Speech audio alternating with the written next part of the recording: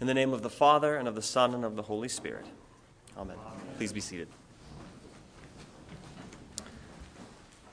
So I am aware of the fact that my sermons have a certain reputation to delve into what some might call politics. And for what it's worth, my intent every week is to be checking myself and be sure that whatever the spirit of the age is doesn't get in the way of my interpretation of the text, that what I'm preaching is truly what the Bible tells us. And then sometimes you look at your gospel passage for the week and read Jesus saying, "Render to Caesar what is Caesar's." So this morning you're just going to get what you're going to get. But it may not be what you think you're going to get. So before I lose you, let's jump right into the text. The gospel readings for the last 2 weeks have had Jesus prodding the Pharisees with parables about how God is rejecting them because they're rejecting him, God's Messiah. There's the laborers in the vineyard who kill the son of the master, and the people invited to a wedding feast who reject the invitation. The Pharisees got the message, and so enough is enough. And so this week we hear that the Herodians and the Pharisees both got together to trap Jesus. Now they hated each other. They had very different approaches to Jewish life under Roman rule, but Jesus was a unique problem for both of them. So they get together and they try to trap Jesus with this unanswerable question. They start with flattery, saying, "We know you don't care what anybody thinks. We know you have this independent, poignant opinion. So we'll ask you this question. Is it right to pay the tax to Caesar or not?" The trap is set this way. If Jesus affirms the tax, he's affirming submission to Rome. And he would certainly lose a lot of the supporters who were calling him the Messiah, who praised his entry on Palm Sunday. But if he rejects the tax, if he says it's not lawful, he's committing treason, and then they have reason to turn him into the authorities. Jesus flips it around on them by asking for a coin. The request puts his opponents on the defense because the mandatory tax to Caesar didn't have to be paid in Caesar's coins, in the Roman coins, which were idolatrous. They were idolatrous not because of just the image of the face on them, breaking the second commandment, barring graven images, at least as they understood it then, but it also bore this inscription that Jesus references: Tiberius Caesar, son of the divine Augustus, on one side, and high priest, Pontifex Maximus, on the other. This coin was a concise package of the Caesar's blasphemy, the claim to divinity. The Roman Empire stood on this claim that was in direct opposition with worship to the one true universal God. And by handling a coin which bore the marks of the blasphemy, the Pharisees and the Herodians lost the argument before it even started. Now, we'll return to Jesus' pithy reply in a minute, but I think it would be helpful to dwell a little bit more on about what the Roman Empire demanded of its citizens. The Caesars didn't actually demand that conquered people gave up their own local religious worship for Caesar worship. Herod, the Roman puppet himself, built the temple for sacrifices. But what Rome wouldn't allow is for a local religion to ever challenge its own legitimacy or challenge the Pax Romana. You can worship whatever you want, however you want, as long as that worship doesn't defy or get in the way of Rome's rule. And architecture means something. And so that temple that Herod built had to have an eagle on the top. Pilate, zealous for ensuring Roman superiority, puts an eagle on top of the worship of Yahweh. So this center of Jewish religious life included a reminder that, in case you forgot, Caesar is Lord. Early Christians had to deal with imperial requirements to offer just a pinch of incense to the emperor, just a tiny little act of devotion, in it asserting that Caesar was not just to be prayed for, as the New Testament instructs, but had to be prayed to. And their refusal to ascribe to Caesar that which actually belonged to God had them persecuted and branded by the Romans as atheists. See, as far as Caesar is concerned, you can play with all of your pretend gods as much as you want, because the only thing that matters, the line in the sand, is whether or not you will worship him, the self-declared true God, or perhaps participating in one of his pre-sanctioned religions. And so Christians who believed in the one true God are atheists. Now, we might assume that in the face of this heresy, what God's people are called to do is overthrow the heretics. But Jesus doesn't take the path of the zealots. For him, it's not a choice between sedition or selling out. Instead, it's a kind of indifference, a reorienting of priorities. You can give to the Caesar his tax, but you render to God what is God's. Jesus displays the same kind of indifference for the kingdoms of the world as he stands in front of Pontius Pilate. in my sort of movie version of this scene, Jesus has the sort of blasé face of a teenager, just uncaring about Pilate's challenge. Pilate puffs out his chest and says to Jesus, "Don't you understand that I have the power to kill you?" And Jesus rolls his eyes in my head and says, "You wouldn't have any power if it hadn't been given to you from above, from the Father, who Jesus 1 chapter earlier had said, 'I and the Father are one.'" Jesus says God is in control, and while I'm not going to defy you right now, I'm certainly not going to bend the knee. It's just like what we read if we read Isaiah 45. Cyrus, this mighty king of Persia, is told by God, "I'll give you all these treasures and go before you, that people may know from the rising of the sun and from the west that there is none besides me. I am the Lord, and there is no other." Isaiah says that God names Cyrus.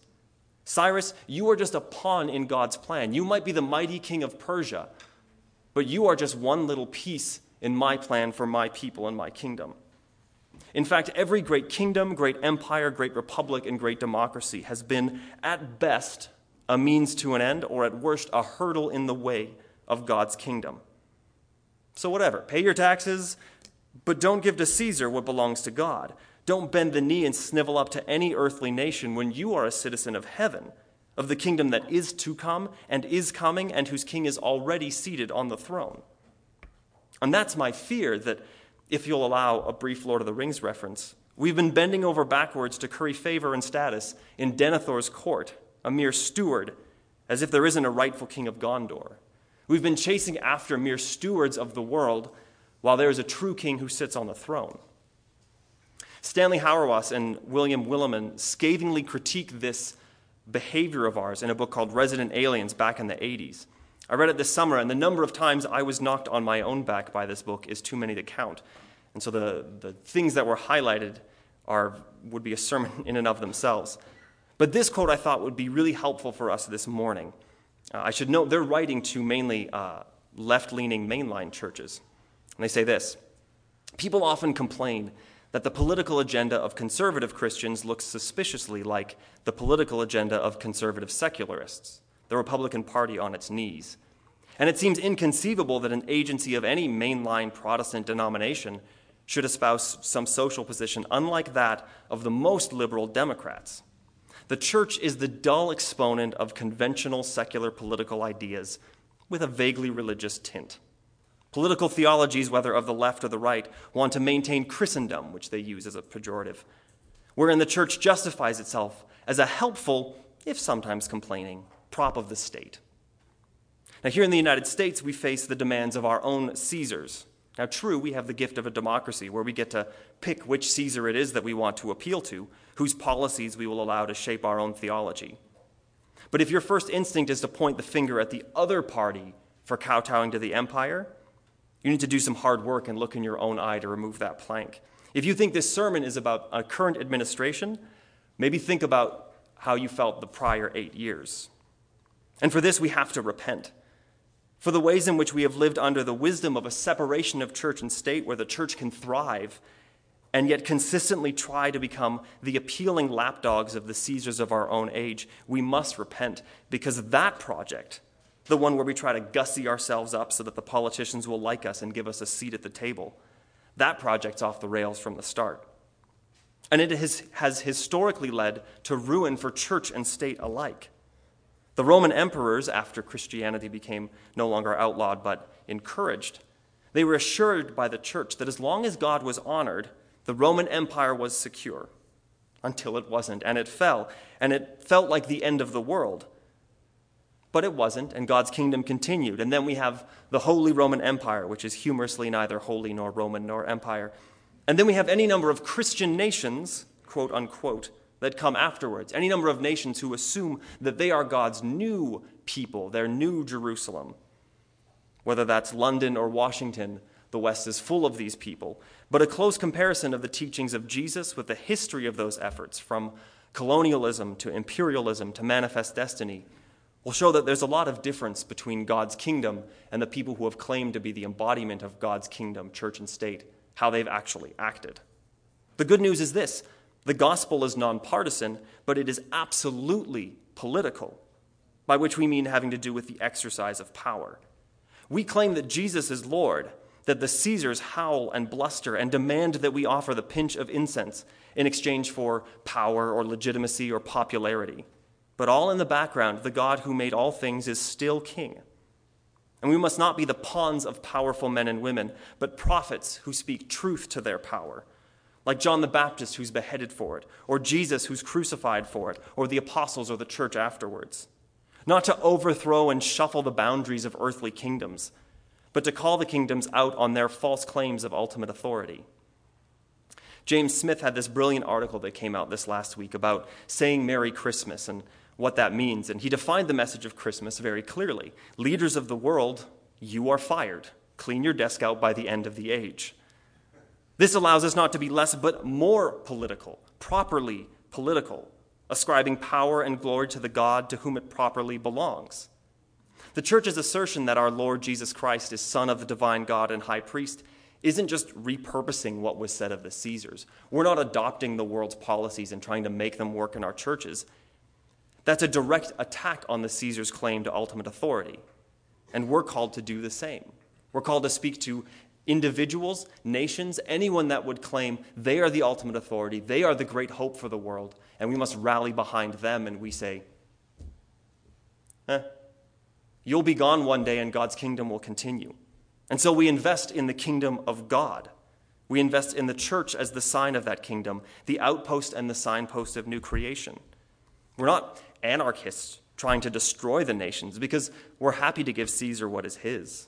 The people of Israel, when they lived in exile in Babylon, were told, contribute to the welfare of that society because that's where you live. And so we want to continue to have our neighbors have good lives and our distant neighbors to have good lives. We care about people, and we care about, as Canadians call it, good government, which may not be actually present in Canada at any point in time.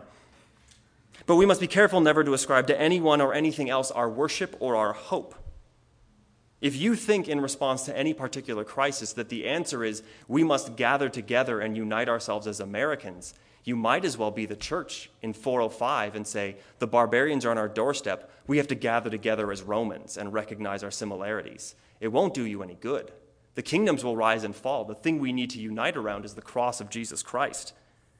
We cast all of our hope on him, on Christ, who is content to be killed by Caesar, because he is the one true Lord, the victor, the high priest, the Son of the living God, worthy of all praise and honor and glory, who is our only king, whose gentle rule is the only one to which we give any true allegiance. And that is the political good news of Jesus Christ. Amen.